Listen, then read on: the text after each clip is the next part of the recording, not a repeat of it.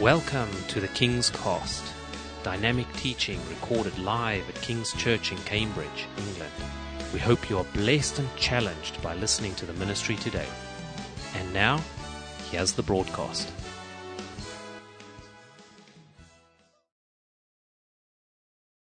Teaching on healing the sick, particularly the relationship that the Apostle Paul had with the healing gift.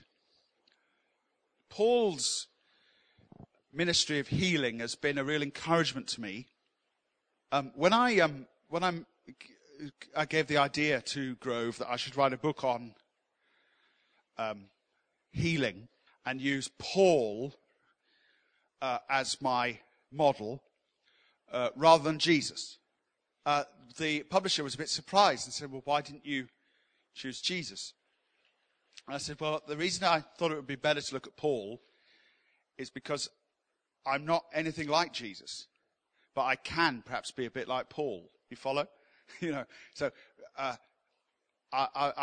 feel a bit closer to Paul because Paul is a man operating as a sinful man forgiven by God in the power of the Holy Spirit. And so there's just something, maybe it's just psychological, I don't know, but trying to model, you see the healing ministry of Jesus and think, well, this is amazing. But there was a perfect man surrounded, but in a perfect lifestyle, whereas Paul was a man a bit like me and you. So the fact that Paul could lay hold of the power of the Holy Spirit in his life was a sort of a source of encouragement to me. And so we're going to talk about being people, ministering in the power of the Holy Spirit. I think that however you look at Jesus, however you look at him as a model of our lives and our ministries, I think, and this isn't a problem, but I think it's a fact, there's something unique about Jesus. And there's something unique about his ministry. For example, in Jesus' ministry, he has messianic signs. He opens the eyes of the blind to show people that he is the light of the world. Well, I'm not the light of the world. I suppose in a Sermon on the Mount sense, I'm the light of the world. But he raises Lazarus to show that he is the resurrection and the life. He feeds 5,000 people and then says, I am the bread of life, you see. So there was a kind of some of the miracles of Jesus are enacted parables to show people what Jesus is like. And so there's a sense in which even promises of greater works than these shall you do and all this, there's a real sense in which that the ministry of Jesus will always be unique. So I love the idea of thinking about the early disciples in all their frailties, in all their problems, in all their disputes, the fact that they could lay hold of the power of the Holy Spirit means that you and I can as well. And so that's some of the idea with that. What I want to do is talk through, and these things I thought about over many, many years. And so some of this will come out thick and fast because this isn't the reflection of an afternoon with, pen and paper. These are reflections of really 5 or 6 years I want to share with you tonight. And just thinking about the principles that Paul in his life was able to develop about healing the sick. And I believe that all of these principles, all of them, can be applied to all of us, particularly if we're going to do the same kind of work that Paul did. So just as an opening reading, Acts 14, and just a really amazing chapter of the Word of God. I want to just pick up just little bits of this story. If we had time, we'd read the whole chapter through, but it's set in southern Galatia. So the book of Galatians is written to a series of towns: Lystra, Antioch, Iconium, and Derbe. And there is a northern Galatia as well, but it's less likely that the book of Galatians is written to those. It may have been. But the safer money is on the southern Galatian area, Lystra, Antioch, Iconium and Derbe. And so here is Paul in Iconium, then he goes to Lystra and Derbe. So this is the area where the book of Galatians is written to. And it's an amazing set of occurrences of Paul just going from town to town preaching Jesus Christ. And so at first he goes to Iconium. And just because of time, I just want to skim it and just let you see some of the verses. Verse 1, at Iconium, Paul and Barnabas went as usual into the Jewish synagogue. Verse 3, they spent considerable time there, speaking boldly for the Lord, who confirmed the message of his grace by enabling them to do miraculous signs and wonders. They have to flee out of there. And then verse 8, in Lystra there sat a man crippled in his feet, who was lame from birth and had never walked.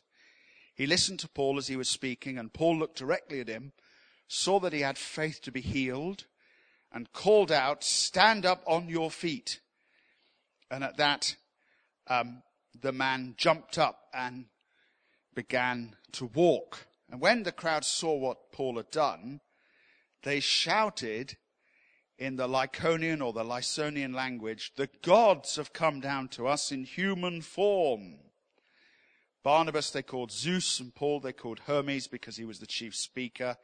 And they sacrifice to them. And again, just cutting it short, the apostles say, don't worship us. We're not anything special. And then, verse 19, then Jews came from Antioch and Iconium and won the crowd over, and they stoned Paul and dragged him outside of the city, leaving him for dead. But after, verse 20, after the disciples gathered round him, he got up and went back into the city. I want you to see two amazing things there. First of all, could he have been raised from the dead? Who knows? But it certainly seems that he had a miraculous recovery. But the best bit is, he went back into the city. Yeah, oh yeah, where are you going? I'm just going back to the place where they killed me. What are you going to do? Are you going to go back tomorrow? No, I'm going to go back right now. He was a crazy guy for Jesus Christ. So just in that little chapter alone, there in southern Galatia, there are these amazing signs and wonders. And let's just begin by reflecting how important it was to Paul that his message should be seen as well as heard. And sometimes when we talk about the miraculous in evangelism, what we're actually talking about is our message being witnessed as well as heard with the ears. You can see it with your eyes.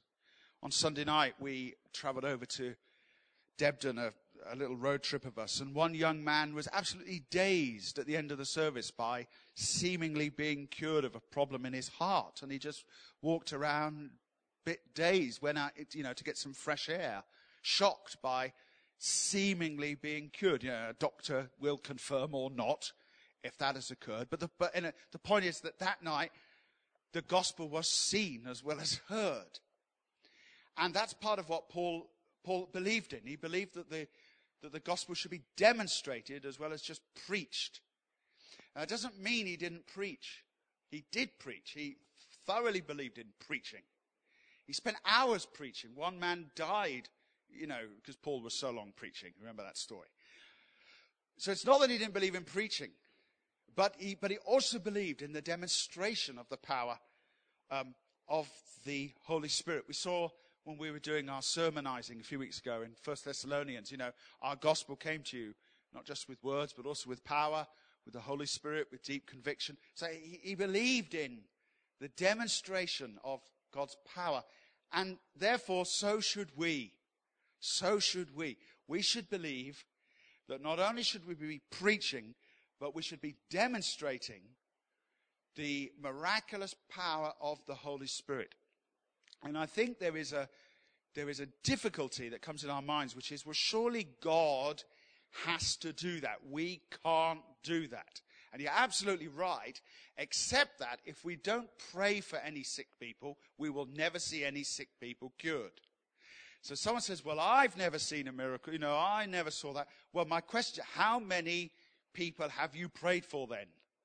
And if you say, well, none, I've never done it, then really, what can you expect then to be the case?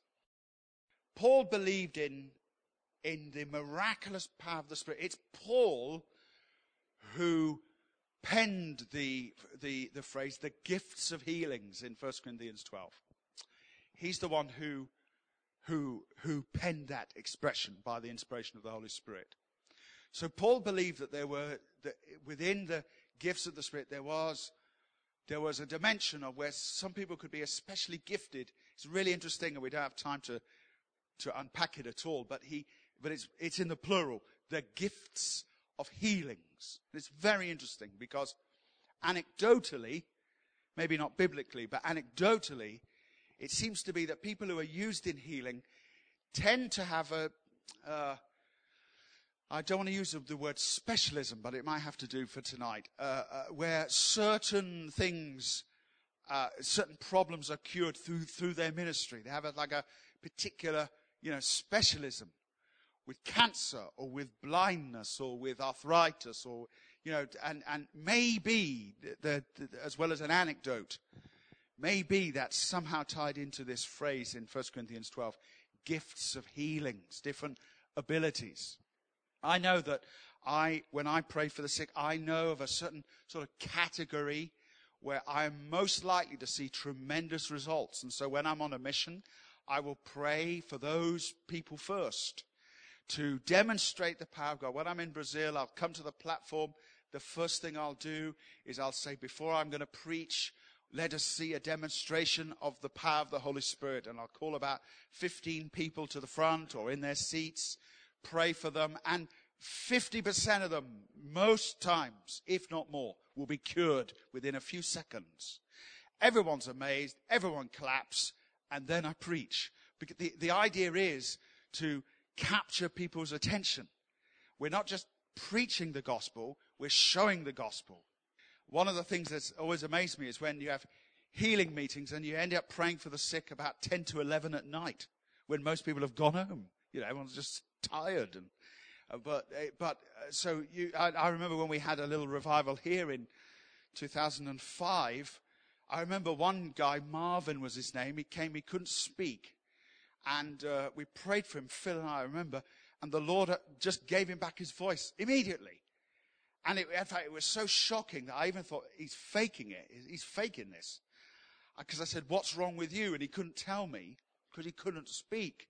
So Edward Ginger, who some of you may know, had to explain his name is Marvin. He's not able to speak. I said, okay. So we prayed for him. I said, now, how do you feel now? And suddenly he said to me, I'm fine now.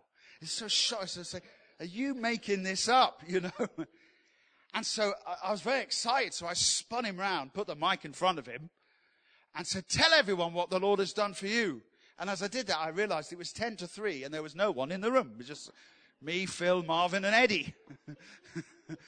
And the Holy Spirit.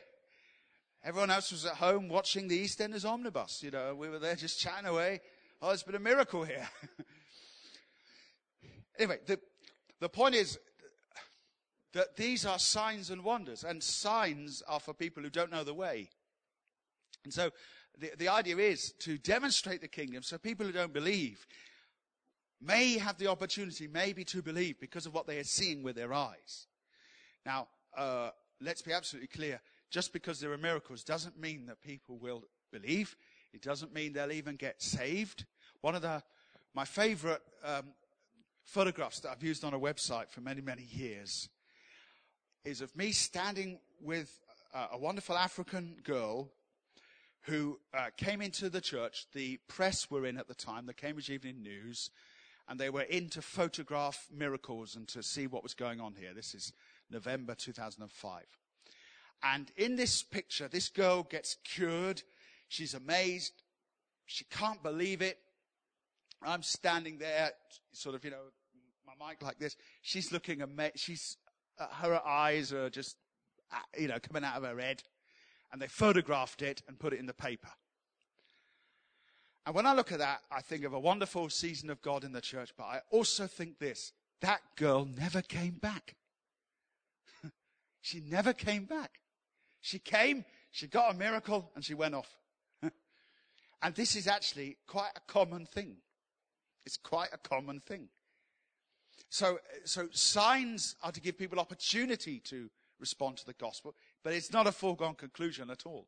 Jesus actually says in Matthew 23, he says, "Woe to you, certain towns, because if the miracles that were done there, they would have repented," right?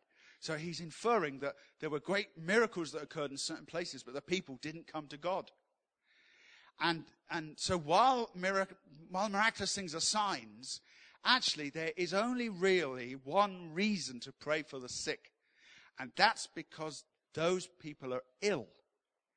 That's really the only reason to do it. Because it's not going to do, that's his primary purpose. It has another function. It glorifies God. It might convict and convince people of the reality of God.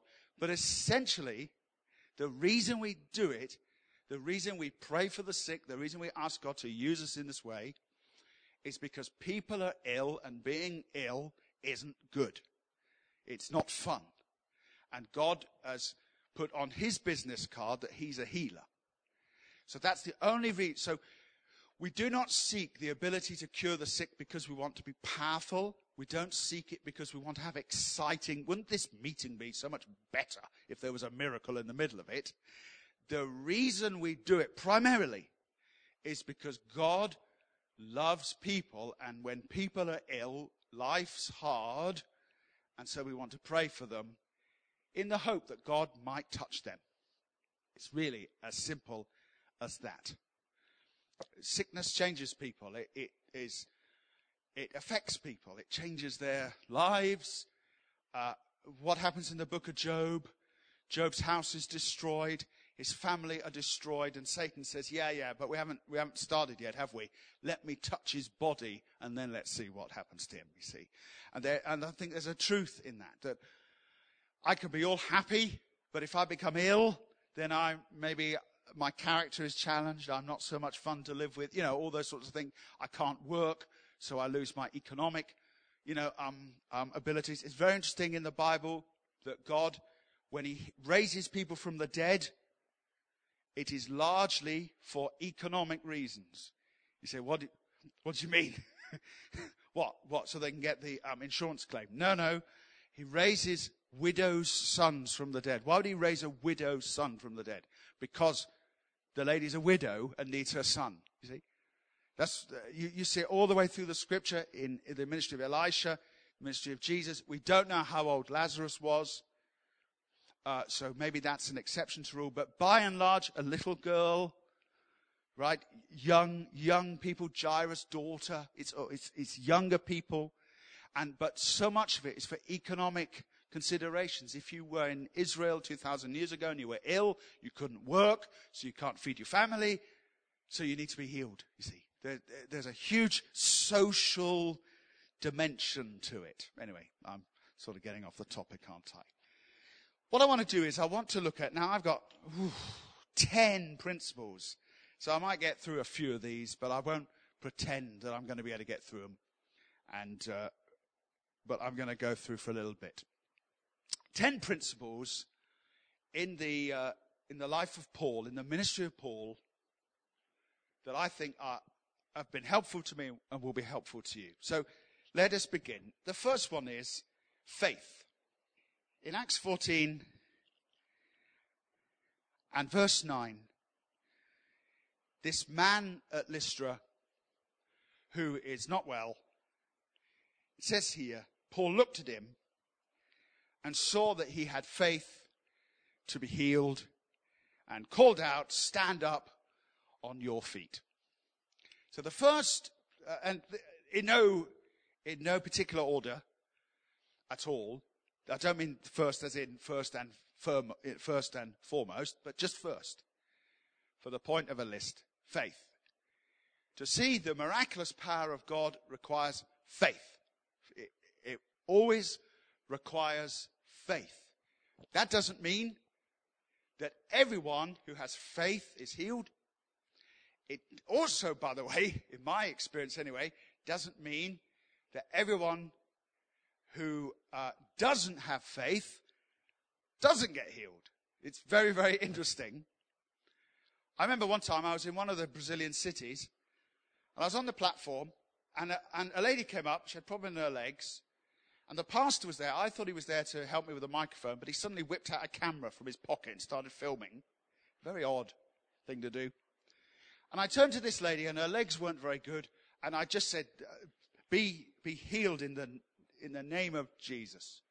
And her legs were healed immediately, just right there in front of us, captured on a little camcorder. And the lady was so shocked to be healed that she almost fainted. And it was not being slain in the Holy Spirit. She was shocked. A little bit like the guy the other night, in fact, over at Saffron Walnut. Just shocked. Had to go out for air. You know. And this happens all the time. In fact, one of the things, I often say this to Jane, I'll say, do you know, I think that man really was healed. And I think he was healed because I saw in his eyes how utterly shocked he was. It just looked like, this can't possibly be happening. You know, how come? Hang on. I'm sure I had pain. And it's like suddenly every doubt kicks it. This can't be true. Hang on. They're trying to hurt themselves again, get the injury back. You know, what's this? And there's an element of shock that often hits people who are healed. They're just finding it hard to believe. Well, this is rather odd, isn't it? Because we all claim that we all believe. The truth is that for many of us, we all believe God is a healer, but it's actually it's another thing to believe that God is going to heal me, and he's going to heal me now and here tonight, and I'm going to still be okay tomorrow. You know, that's another dimension of faith, isn't it? Sometimes people ask, well, who needs to have the faith? Does the person praying for the sick need to have the faith? Does the person who is sick need to have the faith? And my answer is simple. It would be good if at least one of them had a little bit of faith. Sometimes if you're sick, you don't have a lot of faith because you're ill. Yes? Can you say amen? You're ill, right? So if you're lying there, you know, you've just been you're ill in a bed, and someone walks in and says, so have you got faith? No, I haven't got faith. I've got pain, as it happens. So the person coming to pray for you is supposed to be the one with a bit of faith. Nevertheless, while we mustn't overemphasize this, because God does extraordinary things, heals people. I remember being in a meeting in Paynton, and a girl came in, sat on the back row. She was 16 years old, and she had pain in, some trouble in one of her breasts, and they were going to have to take the breast off. There's probably a much better gynecological expression for this, but they were going to have to take one of her breasts, which when you're 60, it's not good, but when you're 16, that's not very good. And she sat on the back, and God healed her in her chair. She didn't come to the front. She just got healed right on the back row and came up and testified to it. Went away. She wasn't a Christian. Went to the doctor. He confirmed there's no problem anymore. I don't know what's happened. She came back to the church and became a Christian 2 weeks later. Hallelujah. In that same meeting, I have no doubt there were some Pentecostal stalwarts, people who've read Kenneth Hagin's book 10 times, confessed scriptures, etc., who actually left there still ill. And I don't understand it. But I know that it happens all the time. So I've come to accept it, but that doesn't mean I understand it. What I do understand is that God behaves in an unusual way. And this is seen in Mark chapter 5, where Jesus is on his way to a girl who is dying, Jairus' daughter. And on the way to cure Jairus' daughter, a woman with the issue of blood stops him and gets a miracle first. Yes? Now, having an issue of blood is no fun. But clearly it's not quite as bad as dying, because the girl did die. So if you like, the more urgent case got healed first. You follow that? In the journey of Jesus. And I find this is true today. some amazing things happen, but someone else will be in the room who has maybe a terminal condition or a much more difficult. And it's like, well, why didn't God touch that? I just think we have to learn to accept these mysteries and put our faith in his love. We heal in part. We know in part. We prophesy in part. Perfection has not yet come. But nevertheless, someone's come. But nevertheless, through this process, there are many, many mysteries that will, occur in this. So faith. I found that certain churches are great soil for the miraculous. And forgive me, but I'm just going to, these are supposed to be helpful evenings, so I must not hold back from saying that other churches are not. By that I mean the culture within the church, the kind of the DNA of that church is either good soil for the miraculous or it isn't. That's my anecdotal experience. And that is not based upon God liking this church and not liking that one. It's based upon what is being preached there and believed there week in, week out.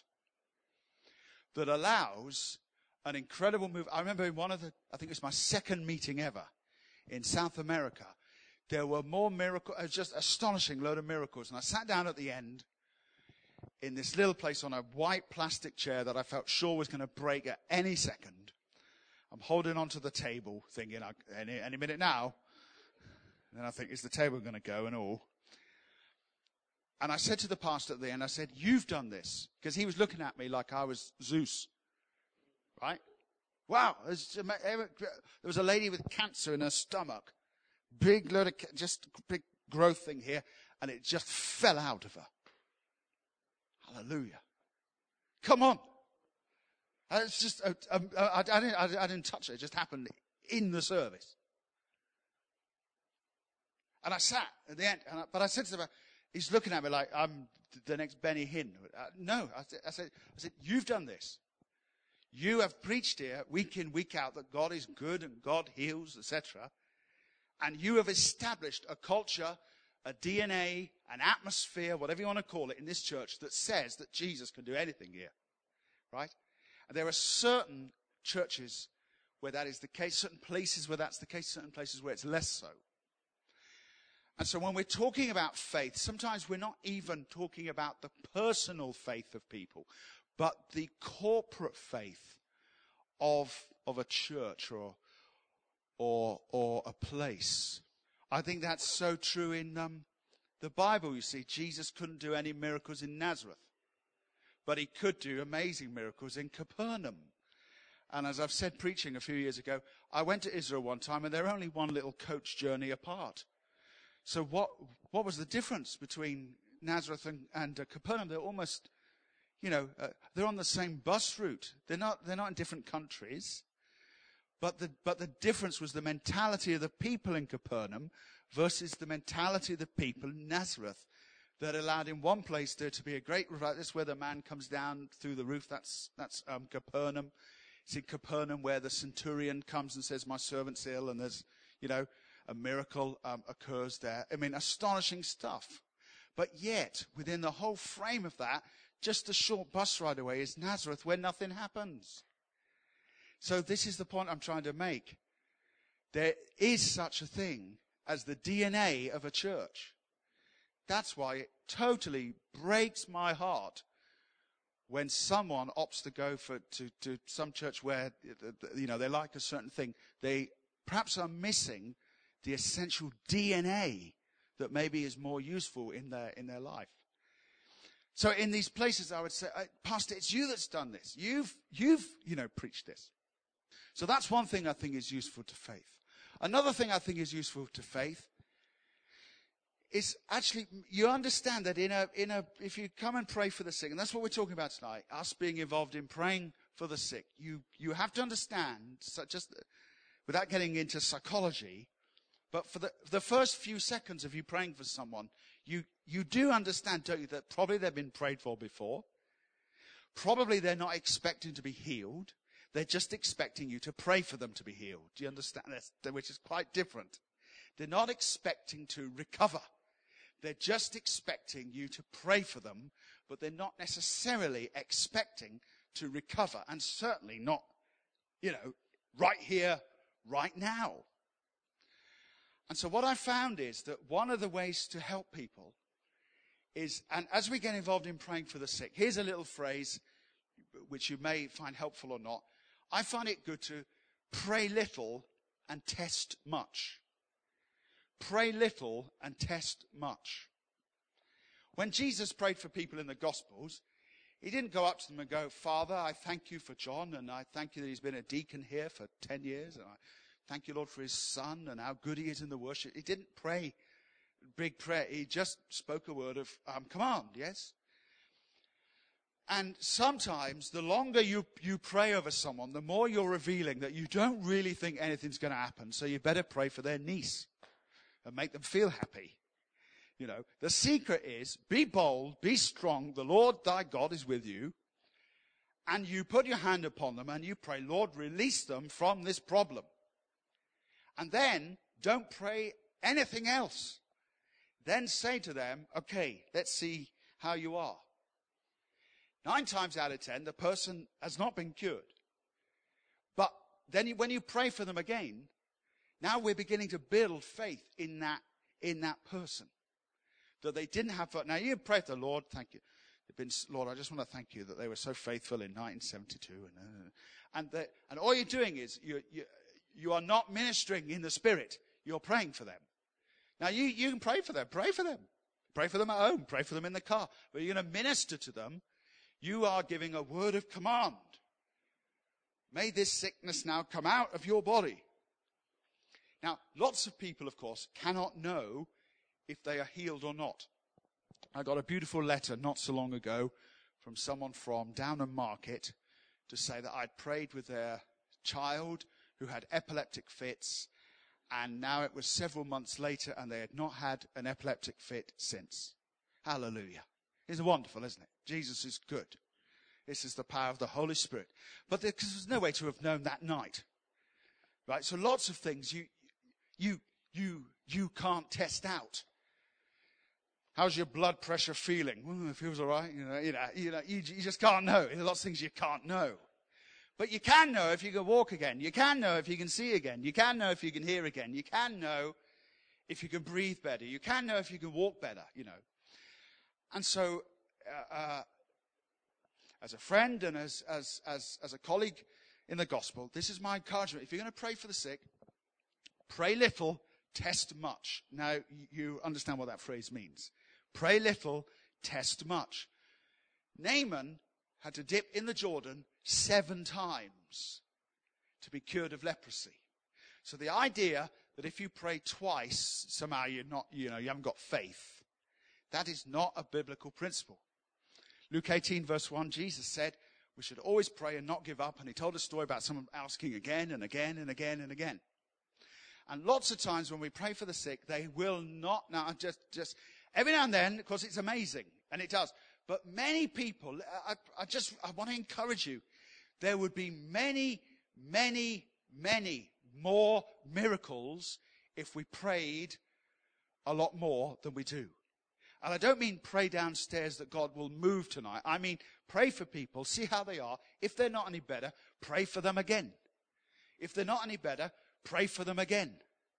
If they're not any better, pray for them again, you see. And what's actually happening? It's not that God's deaf, but actually what you are doing is you are, and forgive me putting it in this way, but I think you'll know what I mean. You are beginning to convey to the person you're praying for that you expect them to recover. And all of a sudden, something begins to change. Oh, wow, I thought I'd come for prayer. Maybe I've come for healing. Maybe I'm going to be healed here. And it's a completely different mindset. Bear in mind that many of the people we pray for healing have been prayed for many times before. They weren't healed. It's a big thing for people to come to the front of a church. It's a massive thing. It's not a small thing. And everyone who comes to the front of the church needs to be cared for. I've seen the most, very unhelpful things. Some person walks to the front. They're absolutely terrified. They're pretending they're not, but they're standing here at the front. The speakers are loud. They're feeling like they're being blasted by, the music and that. And they think everyone's looking at them, and the truth is only 80% are. And then someone comes up to them, puts hand, I tell you, I'd be straight in the car park and out. Someone comes up, I tell you, you'd be straight down there.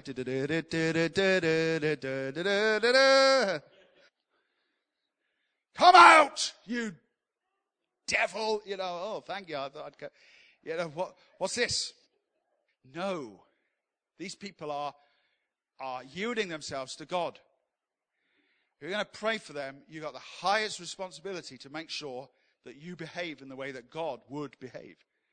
And God is their father. He's not their social worker or their headmaster shouting at them. He looks after them, yes? So coming to the front, one person grabs you one side, the other person grabs the other side. One person shouting, let go, let go. The other person going, hold on, hold on. All right, that's an old one, but it's good. This is completely unhelpful. People who are ill. We should be looking after them. If you were a nurse and you went to care for the sick in someone's home, you would be fired, wouldn't you? And you should be. So we've got to, we want to look after people.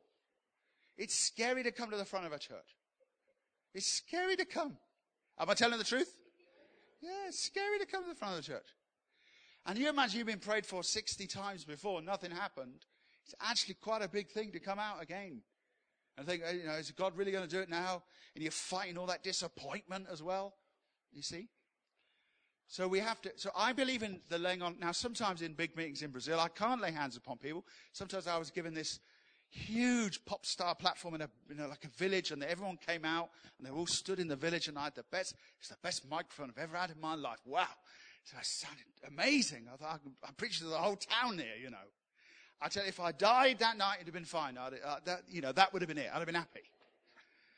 I would have been happy. It was an amazing night. And I stood there, in the name of Jesus, sickness, come out. I couldn't pray for it. I couldn't go down and pray for people again and again and again.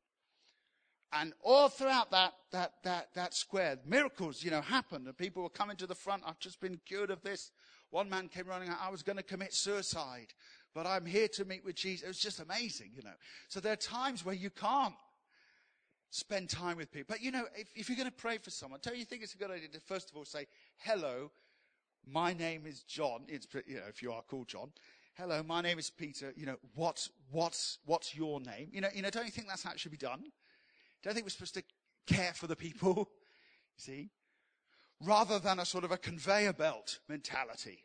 Zap, zap, zap. Now, in times of great revival, that truly, of course, can happen, and people can be zapped. One pastor phoned me up. He said, I want you to come to my church, and I want you to zap them. That's what he actually said. I want you to zap them. And I said to him, well, I'm going to talk to them as well, And in fact, people stopped, people stopped asking me to go for this reason. Actually, it's probably not. But one of the things is, one of the problems we've got in church is that we haven't really got time for a lot of this. And we have to find, and I, in my time as the pastor, I've not really found the answer. So I'm criticizing myself, not others. There has to be another way to minister to the sick that doesn't involve it happening in the last 3 minutes, and we've got to get all these people healed because it's the final verse coming up, and we have to get out of here. Maybe that's why in 2005 we saw so many miracles, because we were there till 3:00 in the afternoon. And it takes time. I think you should be kind to people. Talk to the people. See how they are. Love them. If they're not healed, then maybe we ought to give them a call in the week and just see how they're doing. Not necessarily to catch the scoop of their miracle, but just to continue to encourage them. In the story of the sheep and the goats, Jesus said, when I was in prison, you visited me. When I was naked, you clothed me. When I was hungry, you fed me. But he says this, when I was ill, you looked after me. See? So there's a genuine ministry of looking after ill people as well as curing ill people. That's a genuine Jesus ministry, to look after people as well as seeing amazing, miraculous things as well. So faith is important. Faith is in the atmosphere of a church. Faith comes out of the pulpit. Faith comes out of the life of a church. Sometimes people go to a conference and get cured because the atmosphere of the conference is a faith atmosphere. It's not like there's a conference God and a local church God, and the local church God is a bit low on his own, miraculous powers, but the conference God is fully zapped up. It's just the atmosphere is more conducive to faith in such a place. So I think that touching people, praying with them, speaking with them is actually all part of the healing process. It's all part of showing the love of God. There's nothing worse than being ill, being pushed to the front of a church in a wheelchair, having someone try and zap you and then just being pushed out. That doesn't feel like the ministry of Jesus to me at all. And so I don't like that kind of thing. Number 2, we're not going far away. Number 2, principles of Paul, is Paul saw miracles in the whole area of evangelism and mission. The whole of this chapter is in a missional context. I mean evangelism, not in church. Clearly, Paul believed that people could be healed in church because he speaks in 1 Corinthians 12 about the gifts of healings. Clearly, Paul believed that gifts of the Spirit could operate in church because he even encourages people to prophesy in church to unsaved people who will fall down and say, God is among you, So clearly he believed in that. And in James chapter 5, the people called for the elders to pray for them. The context is a Christian asking another Christian, come and pray for me. But Paul's ministry in healing seems to have been primarily outside of church, gatherings. And I don't really need to say much about this because I think we'd all agree that that is probably the place where we should expect to see this happen more and more. That's the place where God is, in a sense, I don't say obligated, because God is never obligated, but God has kind of promised that in missional situations, when Jesus said, go into all the world, preach the gospel, these signs will accompany those who believe in my name, they will lay hands on the sick and they'll recover. He's not talking about at the prayer meeting, he's talking about on mission. So and again, God can, of course, heal people in church. But there's a very real sense in which even the promise, they shall lay hands on the sick and they will recover, that is in the context of people going out on mission. That's why we do not pick up snakes in the service and go, look at this. Bring forth the deadly poison and Phil will drink it before your eyes, Happy birthday. No, there's a sense in which these are missional things. If you are bitten by a snake on mission, you will not be harmed. If you drink deadly and by the way, some of the water I've drank on mission. I remember one time I went to drink and the interpreter looked at me and said, don't drink that. Well, why have I been given it then? What's going on here? But in the context of mission, a few years ago, Mirek, who some of you know, invited us to Poland to speak in his church. And so we went there and we spoke in the church, an old synagogue place that had been converted into a Christian church. But we saw more people, no, I tell a lie, we saw just as many people healed outside the church as in it. So we saw lots of people healed in the church, and some of it's on YouTube if you want to look for it. Little girl who couldn't see, her vision returns, and that was one of those that happened to be captured on a little camcorder that I had. Jane's camera work, you can see that on YouTube. But actually there were more things occurred outside, or just as many, outside the church meetings as in. And I've got a feeling that's how God wants it to be. And that's why you definitely can't go to your mate at work, can I pray for you? Yes, all right. They think, well, what, no, thank you. I thought I might go Cherry Hinton Baptist after this encounter with you. I think I might, do something else. We're supposed to we're not supposed to have people think we're crazy. By the way, can I just throw this in? Sometimes, even if people aren't healed, the very fact that you offer to pray for them is so moving to people that you should give it a go. It all ties into another reason why we pray for people, which is obedience. Jesus said, go, preach the gospel, heal the sick, cleanse the lepers, raise the dead. So but if you want to raise the dead and cleanse the lepers, do, but there's also heal the sick. It doesn't say pray for the sick, he says heal the sick. So it's actually an act of obedience. It's a matter of obedience as well as faith to pray for people who aren't well. It's actually a matter of obedience. It's not really about whether they get cured or not. It's about, am I going to obey God or not? So that's another dimension of this. And all throughout Paul's ministry, and you can read all these verses in the book, where he goes to Malta, he goes to Philippi, there's all these exciting adventures, healing the sick outside of the church. And could say a lot more about that, but for the sake of time we won't. Number 3 is issues of adoration and opposition. I'll take a minute on this. Really, really interesting. Just in Acts 14 alone, 2 things happen to Paul after he does these miracles, or after the Lord does these miracles through him. 2 completely different things. One is he's worshipped. They think he's Zeus and Hermes, right? Him and Barnabas. And the second is there's a riot and he's killed. Now they're rather different, aren't they? Worshipped and despised. In one context, they thought a lot of him. And in another context, in the same context, they hated him and they wanted to kill him. That's really interesting. And this isn't something really to unpack, but just to say that just because God works miracles in a church doesn't mean that church will be popular. Doesn't mean it will be popular. I remember one time, 2006 this would have been, we were seeing some great things happen, and a guy came from Cambridge University to interview me. I thought, here we go. This is it, Paxman. And he showed up, he said, I'm really interested in what's happening here, took lots of notes, told him all that God had been doing, thought, this is great.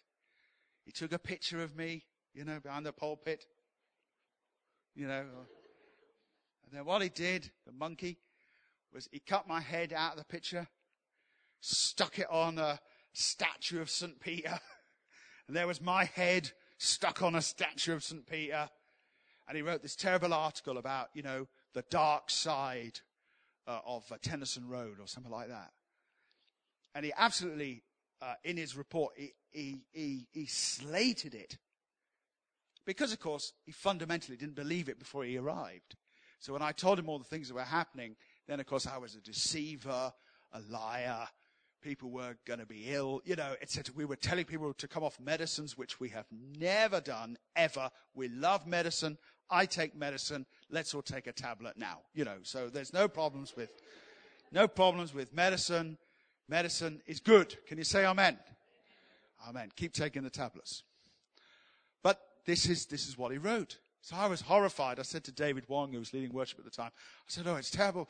And they put this in the Cambridge University newspaper, to which he replied, much to my comfort, don't worry, no one reads it. So I thought, hallelujah. Praise the Lord. No one reads it. But just because God is working powerfully doesn't mean it's going to make you popular. It might even cause you to be despised. So I just throw that in. Occasionally, of course, there is too much adoration. I remember Phil and I were this was Saffron Walden, and we saw some wonderful miracles. And at the end, the youth all gathered around us, and both of us felt really uncomfortable, like we were being a bit too adored. So I said to him, let's go now. And so we got in the car and drove away from any sense that we were special or anything like that. We just drove home amazed at what had happened. We were more amazed than them. They thought it would happen. We didn't think it would happen. So we were more amazed than them. And I turned to Phil and I said, we're just a couple of geezers. And that phrase, to this day, if you Google it, miracle geezers, you'll find it links to the article. And when the press came here, I remember saying, I remember saying, we're just a couple of geezers. And of course, that was the headline. Miracle geezers in Cambridge. I gave it to them on a plate, didn't I? So sometimes there can be a bit too much made of it. What's important is, are people living right? Are people repenting of sin? Are people clean? Are people in love with God? It's not about miracles, is it? Number 4, very, very quickly, is Paul had no interest in making the demonic an emphasis of his ministry.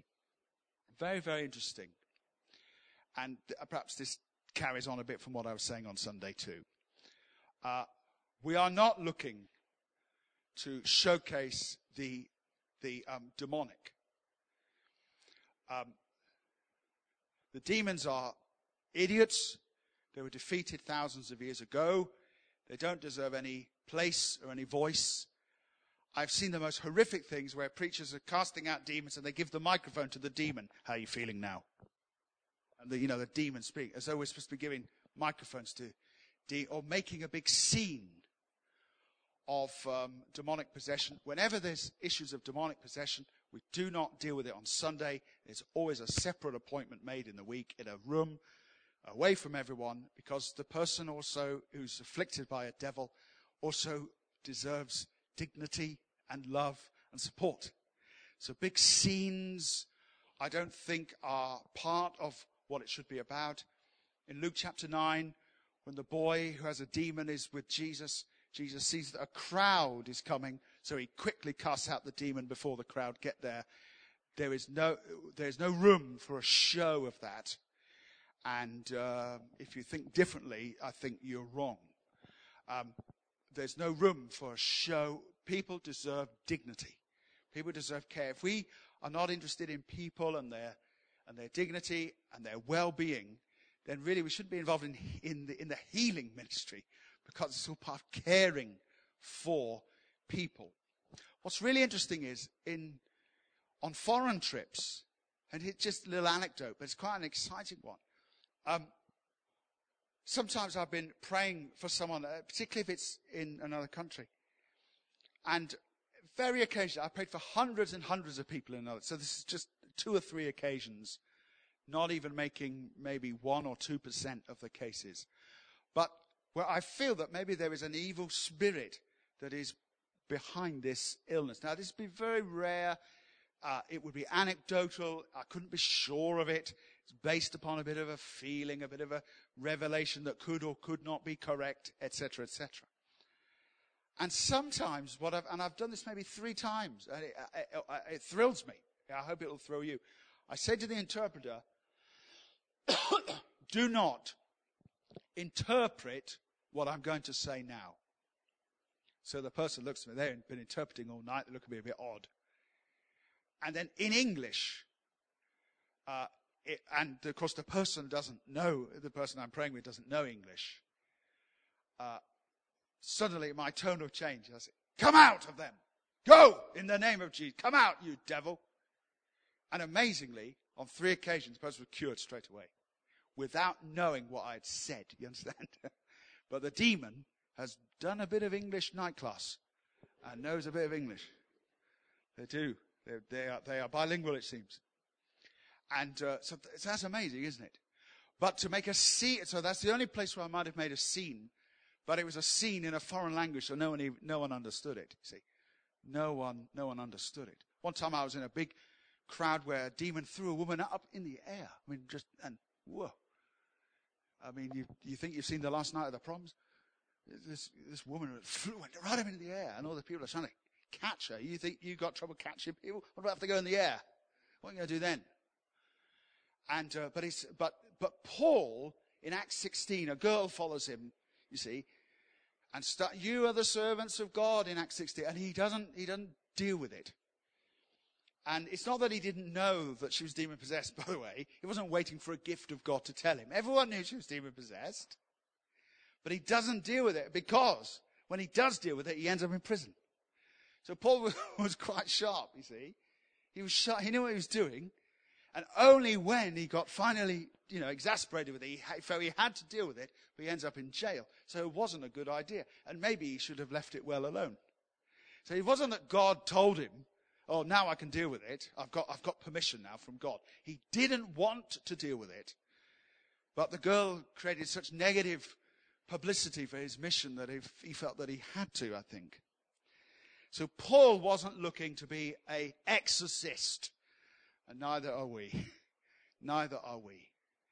I think that cases of demonic issues are extremely rare, and a lot of it is just charismatic games.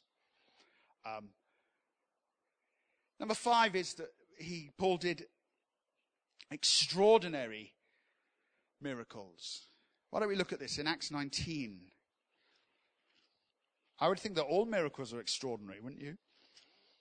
It's funny that here in Acts 19, we learn that even though Paul didn't think of himself as an exorcist or try to cast out demons all the time, in fact, the demons did know him. If you look in chapter 19 and verse 15, the demon says, I know about Jesus. Jesus I know, and I know about Paul. So it's interesting, isn't it? That even though he wasn't involved in it, they certainly knew about him. But in Acts 19, God did extraordinary miracles, verse 11, through Paul, so that even handkerchiefs and aprons that had touched him were taken to the sick, and their illnesses were cured, and the evil spirits left them. So, by the way, just for fun, I'll just throw out, I don't think Paul took handkerchiefs and prayed over them. I think it means that these things were taken from him and taken to the sick. I don't think he said, okay, now, Cheryl, play some music. I'll just pray over these cloths. I don't think that's what happened at all. By the way, and the handkerchief isn't, there, give that to someone with a cold. No way, mate. I'd rather have a clean one. It's a sweat cloth. It's not a handkerchief for your nose. They would have sweat cloths they would tie around themselves, even around their head. And so what I think happened was he discarded these, and people took them and used them for the healing of the sick, things like that. And of course, the power of God can travel through cloth. I remember one time. Here's another story. But I remember one time coming back from London, and apologies if you've heard this 1,000 times, but it's a good one. And if you've ever come back from King's Cross, you might know the last train's at midnight, and you better get on it. Otherwise, it's a long walk home. And so we're at King's Cross, and a girl who was demon-possessed, we were dealing with her in, 2002 would have been, and she regularly drank at King's Cross station. And a friend and I, we were traveling through King's Cross to get that midnight train. And she was there, so she decided, I'm going to come back with you. So we're on the train. We arrive back Cambridge at, what time would it be? 1:15. Is that when that train gets in? Anyway, something like that. And I said to Wes, who was with me, I said, look, you're going to get a taxi. Can you take her in your taxi, drop her off, and then we'll go on from there. So we're stood in the, I don't know if you've ever arrived at 1:15 at the taxi rank, but there's a whole line of people all come from London. I think it was a Friday night, so it was a popular night to be in London and a popular night to come home. And it was a December date, cold, and I was wearing a scarf. And the girl who had been helping, who had these demonic problems, was a bit cheeky. And so while we're stood 1:20, waiting in line for the taxi, the girl pulls my scarf from my neck and puts it on herself. Cheeky. But I thought, oh well, I'll let that happen. Fair enough. But praise God, amazingly, as soon as the cloth came from my neck and went on her neck, we had a full manifestation. People looking down the line. I think she's had a bit too much. So just pulling the scarf off. Yeah, she's all right. Yeah. Hallelujah. Good night. Taxi. 3 of us, including her. Though there could be about 1,000 in her. Now, that one, there was no music playing. You understand? There was no receive. There was no drama. That was just power in the streets of Cambridge. Power late at night. Because there was, the anointing of God was on us. And somehow, the anointing of God came off that cloth and onto her. And rather than go, hallelujah, all we wanted was to get it back. We didn't want a scene in the street. You understand that? So there's a reluctance with it. We're not looking for this kind of thing to occur. If we are, then we are more fascinated in darkness than we are in light. And I think we have a character problem going on there as well as anything else. So there were extraordinary miracles. Acts 28, just have a look at this. Just go to Acts 28 verse 9. In terms of the extraordinary miracles of Paul. This is Paul washed up on Malta. And it seems to have been part of God's purpose. And they have this big shipwreck in Acts 27. If you've ever wondered why Acts 27 is so detailed, it's because Luke, who's the writer, is on the ship. So he remembers every bit of water that went in his socks.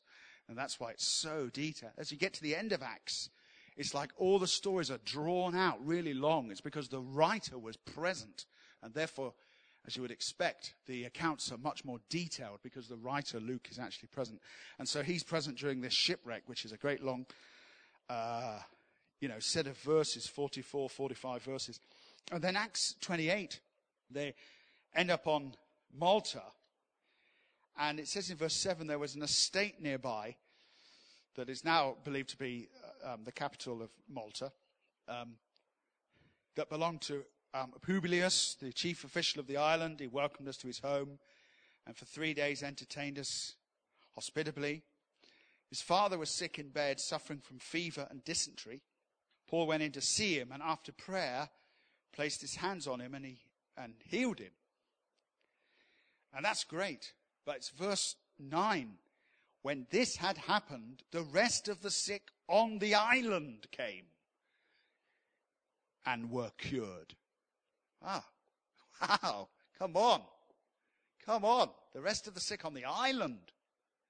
Well, I think that's an extraordinary demonstration of God's power, isn't it? That there are times when Jesus when he went under those arches, when the people were waiting for the water to stir in John chapter 5, Jesus goes in, heals one man, and they walk out. The whole place was full of sick. It's the nearest thing we've got to Adderbrooks. It's the nearest thing we've got to a hospital, In the Bible, Jesus goes into a hospital. All these people are sick, waiting for the water to stir. And by the way, an angel, that's what they thought would happen, an angel, but just to be absolutely precise, it doesn't say an angel came down and stirred the waters. It says that they believed an angel came and stirred the waters. So I'll just throw that in. They believed an angel would stir the waters. And so while they're there, all these people are ill, and Jesus goes into a hospital, heals one person, and comes out.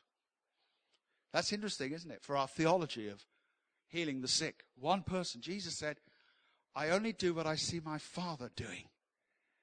I only say what I hear my Father saying. And there can be a sense of God, through Christ, being guided to certain individuals to bring something to them at a specific time. Because people say, well, if you have the gifts of healings, why don't you just go in the hospitals and, clear them all out? Why don't you do that? Well, the answer is most of us are in A&E ourselves. But actually there isn't a mandate in the Bible to go and cure everybody. That isn't in the Bible. In the same way that you're not, even if you're a prophet, you're not called to prophesy over everybody. Yes? We know in part. We prophesy in part. I suggest we heal in part. And so it's very, very interesting. But here, everyone is cured. And this did happen to me once. I was just outside Rio de Janeiro. The organizer said to me, where would you like to go this time? I said, and he offered me Rio.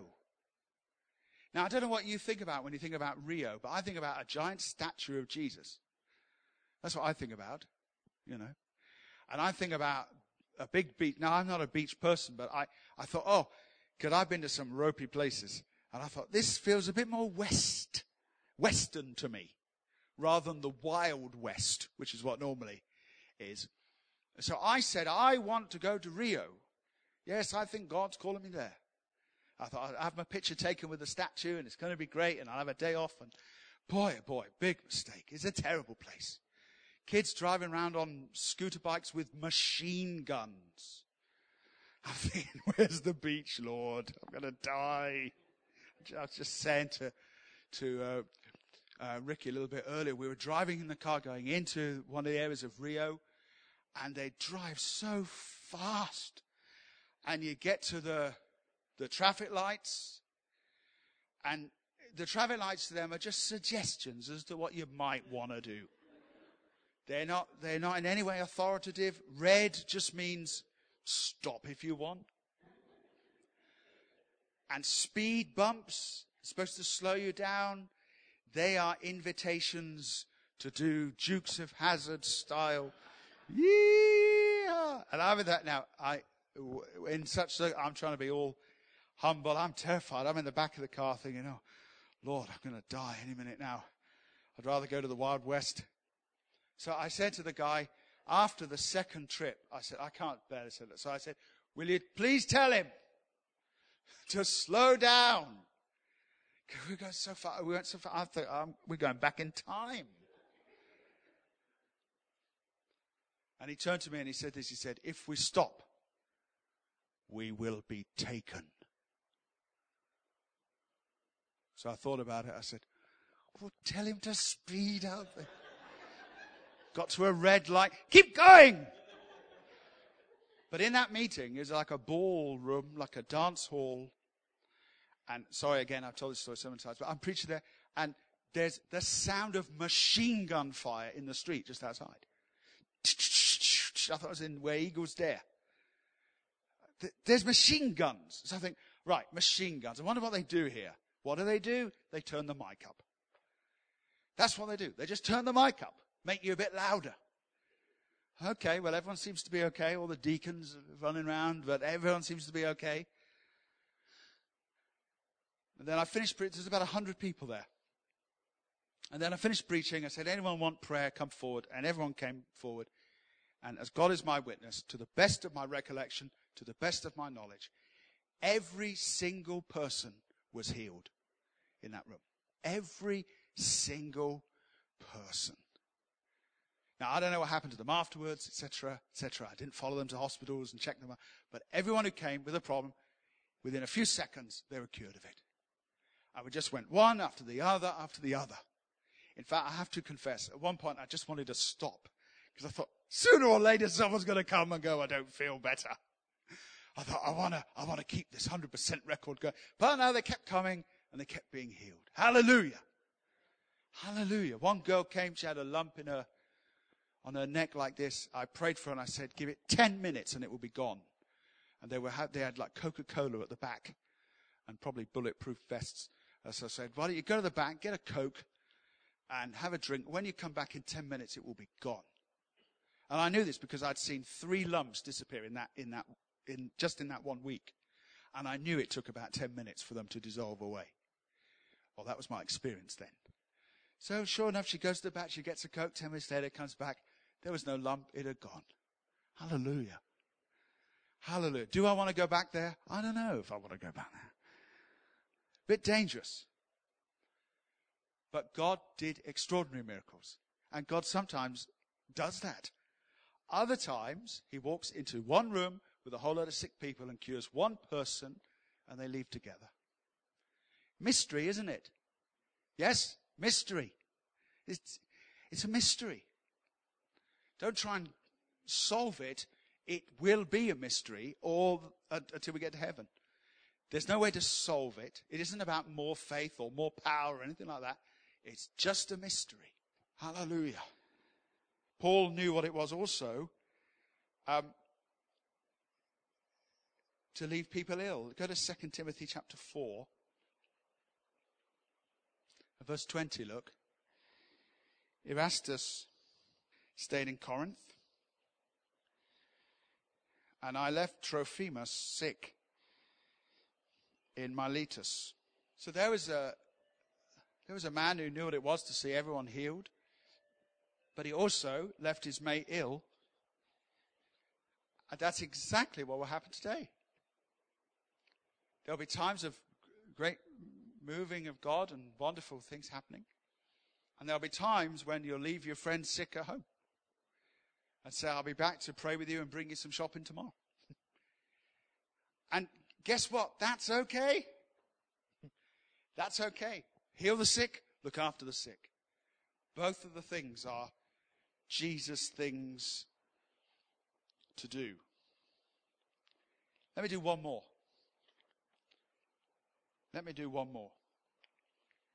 And we'll pick it up again next week. Number 6 is healing is a gift of grace. Let me just finish with this. Go to Galatians chapter 3 and verse 2.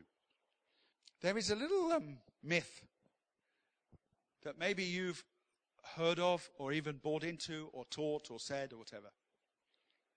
That the reason why we don't see power in the church today is because we are backslidden, lukewarm, not really on fire for God. If only we had 24 hours prayer, intercession, bound the devils of illness or whatever it is, if only we fasted more, etc., etc., then we would have power among us in wonderful ways. Now, before I get into trouble, of course, if we got closer to God, life would be much better. So fasting and praying all night and seeking God is to be encouraged. However, let's not believe for one moment that the reason why we might see miracles in our church is because we are holier than some other church. Or the reason why you might pray for someone and they get healed is because you just happen to be extra holy that day. All our righteousness is as what? Filthy rags to God. And I believe, by the way, I don't think that's referring to when we weren't saved. I think that's referring to when we are saved. Everything I can do that's righteous is just a filthy rag to God. So there can come a mentality that if you sanctify yourself, get closer to God, get holy, fast for 40 days, etc., God will somehow use you more. Now, that may well be true. That may well be true, and it won't do you any harm to get close to God. 2 Timothy 2, if a man cleanses himself of ignoble things, he will be useful to the master. So there's no question that it's good to be holy. But the idea that if you are holy, we will see more powerful things occur, that is not a teaching of the Bible. In fact, that is a teaching of Roman Catholicism. That if someone works a miracle, they are a saint, a special person close to God. Miracles are not signs of saints, they are signs of God. Can you say amen? Can you say amen? Yeah. If you're listening on iTunes, can you say amen? Amen. Miracles are not signs of saints. They are signs of God. And the thing that releases the miraculous power of God is faith, action. It doesn't help you. It doesn't hinder you to be holy as well. It's good to keep the vessel clean so God can use us. But the idea that actually if only we were more holy, we'd see more miracles, I don't believe that's in the Bible at all. In fact, I think it's counter to the Bible's message. Paul says this in Galatians chapter 3 and verse 2. He says, I would like to learn just one thing from you. Did you receive the Spirit by observing the law or by believing what you heard? I'll put it in my version. Have you received the Spirit because you're holy, or have you received the Spirit because you believed? Is the thing that's releasing the Holy Spirit faith, or is it your personal moral behavior? Obedience to the law. And it's a rhetorical question. He's saying to them, The reason the Holy Spirit is moving among you is because of your faith, not because of your holy lifestyle. Just go back to Acts chapter 3. It's the last scripture we'll look at, where this is explicitly stated. Acts chapter 3. I wonder if you've ever heard the phrase charisma or charismatic. Charisma. You ready for a Bible nugget? The word charisma was invented, it is believed, by Paul himself. He made up a word. There. Look how stunned you are at that. You can dine out on that for the rest of your lives. Paul, the apostle, made up, so it is believed, the word charisma. It didn't exist before Paul. He made it up. Jane always accuses me of making up words. I love to add the phrase "udge" onto the end of words. So instead of web, I'll say webbage. I said, are we going to go out and have some foodage? I said, Pete, you're making up words. It's food. No, I really feel we should have some foodage. I might use that tomorrow night. You can make up a word. And Paul made up a word. He made up the word charisma. Now, I know we all know the word today. Oh, what wonderful charisma some person has. And the word charisma means a gift of grace. The word charis means grace. The grace of God. Charisma tu theou. The grace of God. Charis means grace. Charisma means a gift given by grace. The point is that as Paul talks about the gifts of the Spirit, he deliberately makes up a word to say that these are undeserved things that God does. They are things of grace, not law. They are things of favor, not what we deserve. If you believe that God will use you when you get holy enough, how many of you know that you're on a bit of a losing wicket there?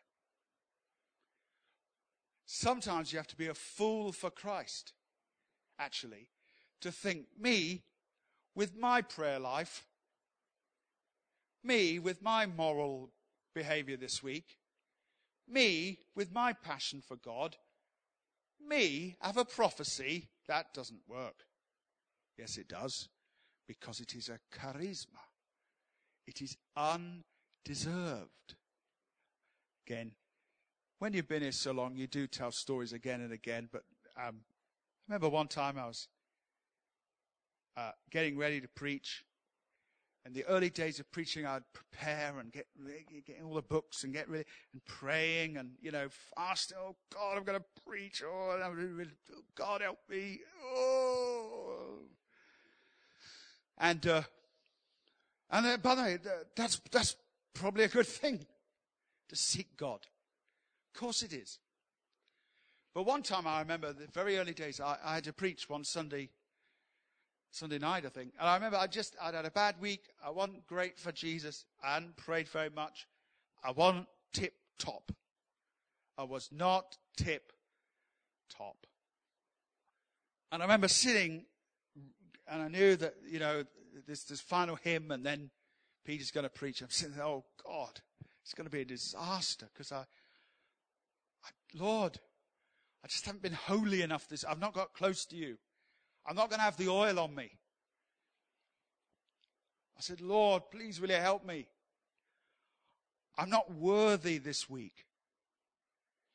And I've never in my life heard the voice of God so clear as on that occasion. I'm going back nearly 20 years ago. And the Lord spoke to me, almost in a voice so loud, not audible, but inside my head. I said, Lord, I'm not worthy this week. And the Lord said to me immediately, he said, son, you weren't worthy last week. You weren't worthy. And guess what? I haven't been worthy ever since. I haven't been tip-top ever since. I'm not worthy now. I'm not going to be worthy next week either. We're not worthy, are we? It's a gift of grace. And sometimes God will shock you. In fact, I speak by the Holy Spirit now, and I tell you, some of you are going to have the worst week you've had. You're going to tell a lie at work. You're going to fall out with someone. There's going to be conflict. And that is the very week where God will give you a word of knowledge, and you'll think, oh no, it can't possibly be right. Because it doesn't work with my theology. I have to be holy to hear from God. Do you really? Well, when's that going to happen? When you're dead. When perfection comes. And by the way, when we're all in heaven, I won't be interested in your prophecy about the future. It's not going to work up there, is it? I want to pray for you to be sick. Well, I've got a perfect body now. Sometimes, and maybe just this phrase is worth you coming out tonight. You have to be such a fool for Christ that you have to dare to believe that God could even use you in the state you're in. You know, the place where you're at.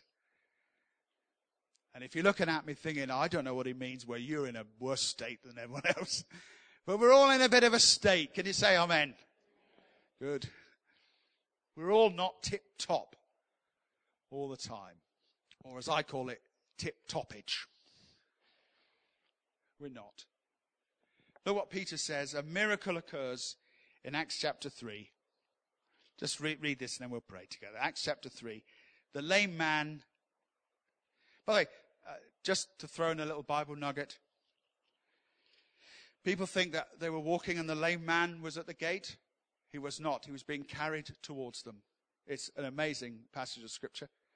Yeah, every time you heard this preached, they were walking and there he was begging and they went and prayed for him. Is that what you thought happened? You read it, that's not what happened. He's being carried to the gate. It's amazing. He was just being carried right into his miracle. It's even more amazing than it first seems. Is that true? Shall we find that? Now a man crippled from birth, verse 2, was being carried to the temple gate. Isn't that amazing little detail? You like that?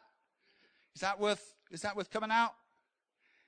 He was not at the gate. He was being carried to the gate. Isn't that amazing? Isn't that amazing? So they were carrying him.